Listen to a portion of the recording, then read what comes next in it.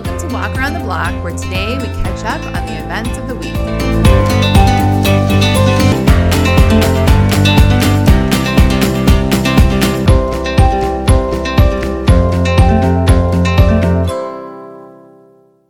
Hello, and happy fall. I guess we're there. I started seeing some pumpkin decor popping up around the neighborhood a couple weeks ago. We have talked about this before. The pumpkins are like the first signpost on the road to fall.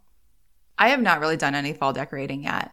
I have one thing out inside, but only because I bought it recently and I didn't want to put it away. We have talked about this before, but I can't really get on board with fall themed stuff until after Labor Day. Even now, I'm like on the fence. It has been very nice the past couple days, but it's supposed to be 90 again next week, and I'm just not sure I can do it yet. I will probably be peer pressured into it like always. The other day we were driving home. It was night and we were driving down kind of like the main road in my neighborhood, and we passed one of the houses and it was in full fall mode. There were lights. My husband was like, "They're decorating for Halloween already?" I was like, "No, they're fall decorations." He was like, "Fall isn't a holiday." I was like, "That may be true, but it was definitely for fall." I don't think he believed me, but then we drove by again and he was like, "I think you're right. I think they are fall decorations." Then today he came home and said this family that just moved in like the next street over, he was like, they moved in a week ago and I just drove by and their house is fully decorated for Halloween now. I was like, well, maybe they unpacked their decorations and didn't want to put them away if they were just going to have to get them out again. I still think that's impressive though, considering it took me a full 3 days just to unpack my kitchen when we moved here. So I guess it's not just fall, it's also Halloween season. I don't know. I guess we'll see how that all plays out. I talked last week about how when I'm at the park, I feel like I have to give kind of a little courtesy wave to the people I walk past. I also have a similar policy when I pass people in their cars. Like, okay, for example, I'm walking to get the mail. Someone drives by, I give them a little wave. I think that's pretty standard, right? Another example. I'm in my car and someone is in their yard, let's say watering some flowers. Little wave. Where it gets a little fuzzier is when you and the other person are both in cars. I feel like if I am driving down my residential street and the other person is driving down a residential street in the opposite direction, it is still probably the neighborly thing to do a little flip wave from the steering wheel as we pass each other. I'm not saying this is like an every time, all the time thing. I'm not going to be offended if someone doesn't do it, and I'm sure they're probably not offended when I don't. But I feel like we can say it's a friendly gesture. Well, the other day, I was in the car with my husband, and we were driving back on some of the streets behind us, and we passed by a guy sitting in his car, and I said to my husband who was driving, "You didn't wave." My husband was like, "I didn't see anyone." I was like, "He was in the car. He was staring right at you, and you didn't wave." My husband said, and I quote, "Oh, I don't do that." I was like, "What do you mean you don't do that?" He was like, "I don't wave. I'm not a waver." I was like, "You live in a neighborhood. You have to wave." He's like, "No." And then I thought it was so funny. I was like, "So you're requesting a waiver on waving, huh?" Maybe it was funnier at the time. Okay, I will admit to that particular situation being a little more debatable, but this is not the first time we've had this conversation. I never even thought about it in our old neighborhood. We didn't have sidewalks, and there was a chance of snow like 6 months out of the year. I feel like there were just a lot fewer people out and about in that way. But I feel like there are a lot more opportunities and also more of an expectation here. We moved here, and I would be like, "That person just waved to you." And invariably, my husband would be like, "What person?" And I would say, "What person? Do we need to switch seats? Should you even be driving?" And he would say, "I'm not looking at the people. I'm looking at the road." One time we were driving through this neighborhood. I don't even remember where it was. And we had been having this conversation. So then my husband decided to be really over the top and did the most enthusiastic wave probably any of us has ever seen to this lady in her yard. And you know what? She loved it. She stopped what she was doing and gave her full attention to waving very enthusiastically back. So whenever he gives me a hard time about this, I say, "Remember that lady?"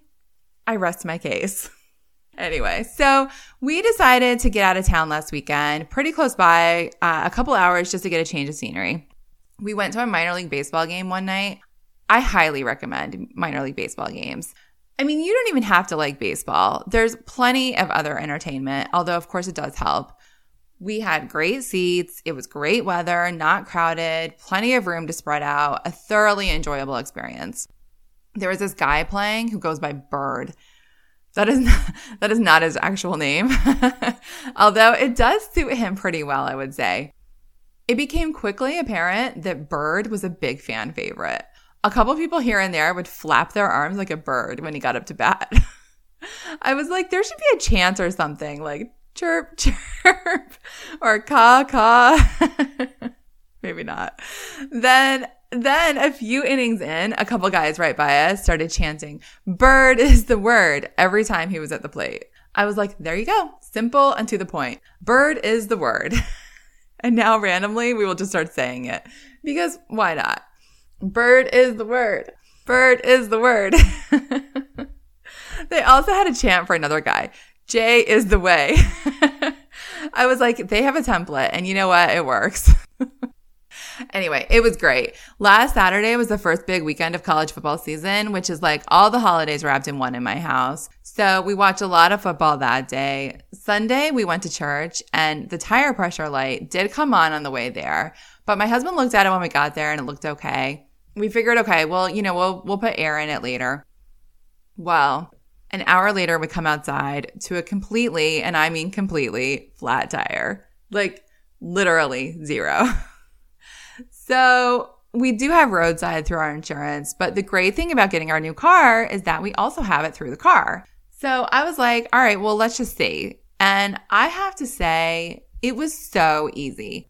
I didn't even have to call. I went on the app, and like 2 minutes later, someone was on their way, and they knew right where we were, and we had an ETA. I could see right where they were, and it was great.